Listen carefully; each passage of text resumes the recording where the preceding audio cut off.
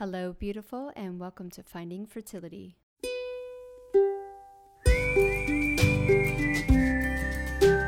I'm your host, Monica Cox from FindingFertility.co, and I created this podcast to help get you to start thinking outside of the box and realize that your infertility might have nothing to do with your lady bits. Rooted in functional medicine and personal experience, Finding Fertility is all about looking at the whole body and finding the root cause of your infertility. Finding Fertility does not diagnose, prescribe, or treat any issues of infertility, but what we do is take a holistic approach and improve your diet and your lifestyle to get you steps closer to creating your dream family. Just by being here with me, listening to this podcast, you're already going down the right path to making your dreams come true.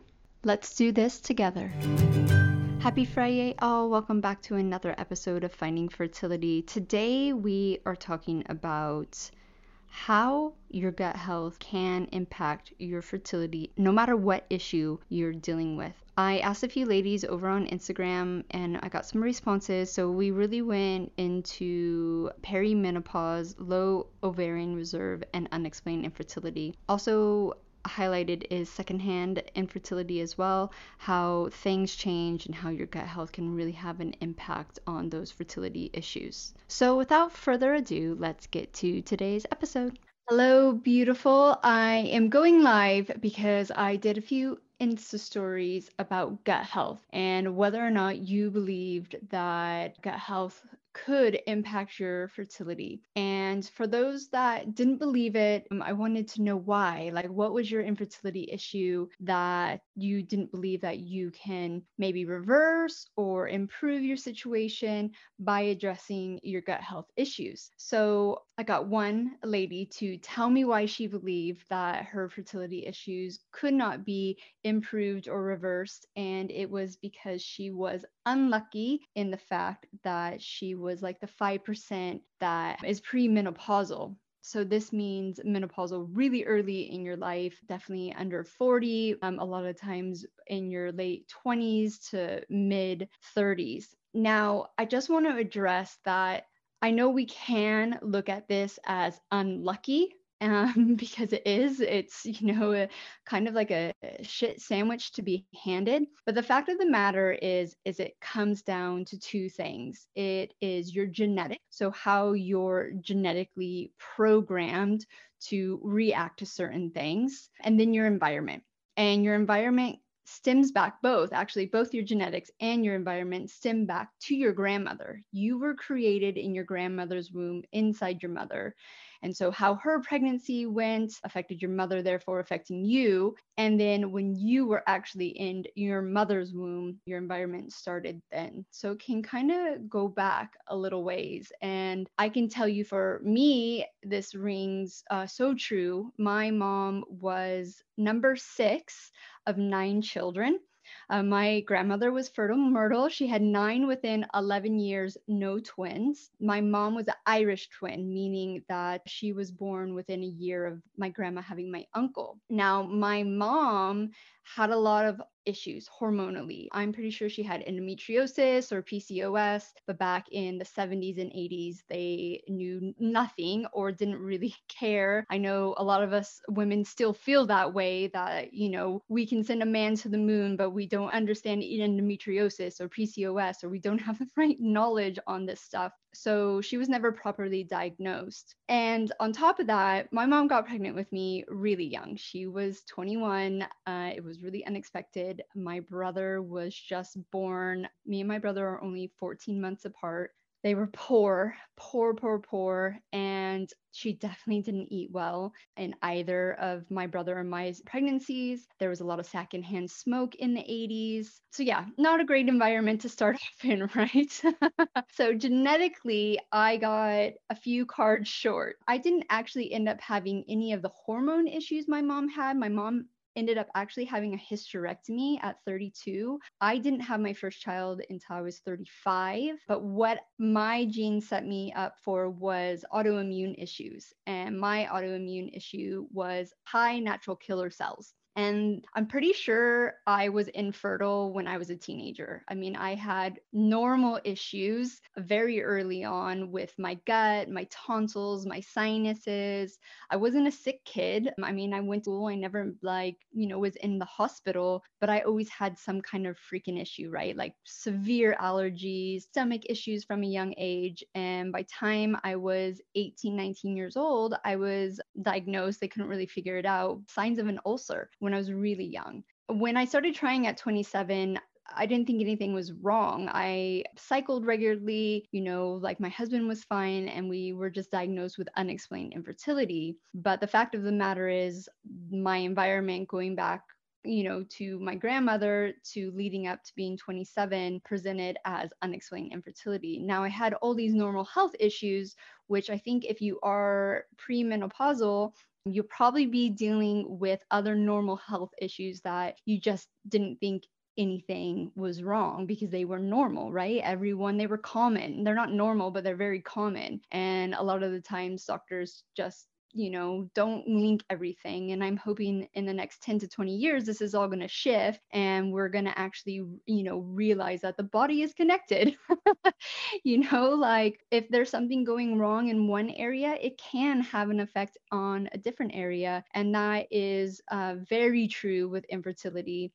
And when you're dealing with issues like premenopausal, thyroid issues, unexplained secondhand infertility, low ovarian reserve, anything really underneath the infertility umbrella, endometriosis, PCOS, your genetics and your environment play a very big role in what is happening. So when I talk about your gut health and how it's impacting or how it can be impacting your fertility, and if you don't think that your type of infertility can be impacted by your gut health, I'm kind of here to just I don't know, shake things up and get people to think outside of the box. So basically, if you don't have a womb, if you don't have ovaries, and if your husband doesn't have sperm, those are like the three basic things you need, right? You don't even need fallopian tubes to get pregnant because there's IVF, and that's what IVF was invented for people with very specific reasons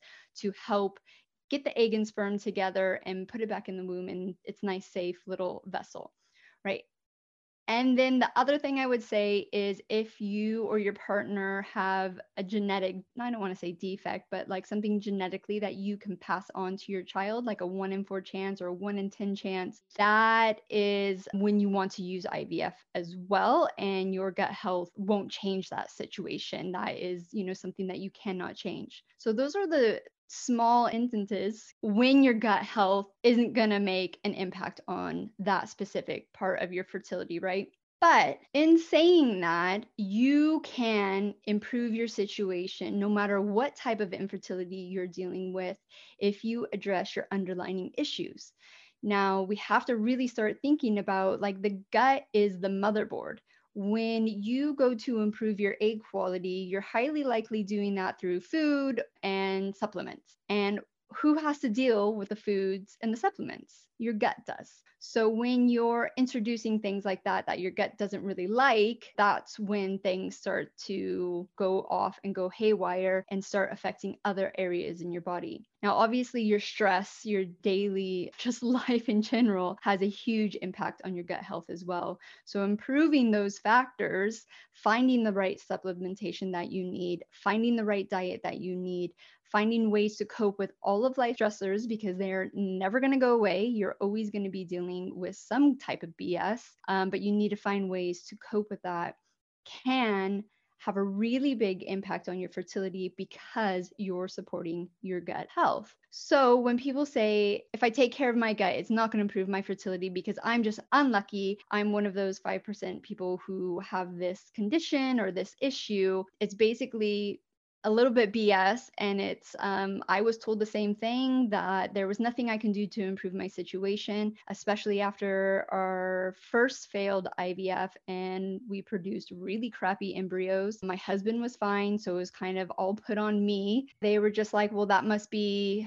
why you're not getting pregnant is because you have like crappy eggs, basically, and there's nothing you can do about it. Sorry, you're unlucky. And at the time when we were told that, I didn't know anything about diet, lifestyle, nutrition, gut health, nothing. But it just didn't sync with me. It just was like, what?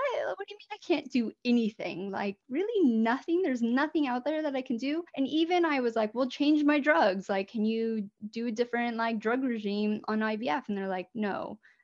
Just like, okay, this is crazy. We left that clinic. And that's when I just really started searching for anything. And if you followed me long enough, you know that I would have done voodoo to figure out what was going on. Luckily, I didn't have to do voodoo, got pretty close, but eventually, after a lot of trial and error, stumbled on the whole gut health, the epigenetic, and how you have more power than you actually realize. Now, on top of this, I want to say that there is a line of no return. So if you have hit menopause, no matter what your age, there really isn't going back, right? If you have got a thyroid issue that basically your thyroid is shot, you've taken out your thyroid, there's no going back. So it really depends on how deep your issue is. And I don't even want to say like if you've crossed that line, there's no going back, but it just depends on where you are in your journey of like sickness, right? So for me, I caught it early enough where I could reverse my situation. Now I can't ever change my situation. I have to eat a certain way. I have to sleep. I have to meditate. I have to exercise. I have to do those things to control my autoimmune issue and my gut health. I have done enough damage to like the top left of my gut that when I'm overstressed, if I drink too much alcohol, if I eat the wrong foods, it flares up. It's always going to be there. Do I believe that I could fully fix it? Yeah, if I could go live on top of a fucking hill and have no life stressors, drink bone broth all day and be merry, and give it years to heal itself, maybe, yeah, but that's just not life, right? So you need to really figure out where that line of no return is. And if you believe, this is like the key factor, right? Don't let a doctor or anyone tell you that you can't do it because they don't fucking know. They don't know. They only can give you the best information that they've learned or studied or even believe. The belief system comes into a lot of these coaching and doctor practices. As much as they say they don't, it does. Like me, if you are like, I don't believe what you're saying, I'm going to take my situation into my own hands and I'm going to stumble and fall and not know what I'm doing for a really long time, but I'm going to figure it out. You have that power. And so whether that means, you're premenopausal, so, your chances of getting pregnant naturally might be a lot lower. But if you figure out your root causes, improve your gut health, improve your endocrine system, if you, take care of your adrenals, your chances of maybe a successful IVF go up. So there are ways that you can improve your situation naturally and with medical assistance. If you are dealing with premenopausal issues and you don't follow Sarah over at Fab Fertile, I highly recommend it. This was her story. She was told at 28 that she was premenopausal. She had crap eggs, do egg donor. She didn't get a second opinion. Off she went. She was full menopausal by 40 and didn't realize she found functional medicine after her journey and didn't realize that her candida, her gut health, her adrenals, her stress levels, all the toxins that she was exposed to as a child, played a role in what happened. It wasn't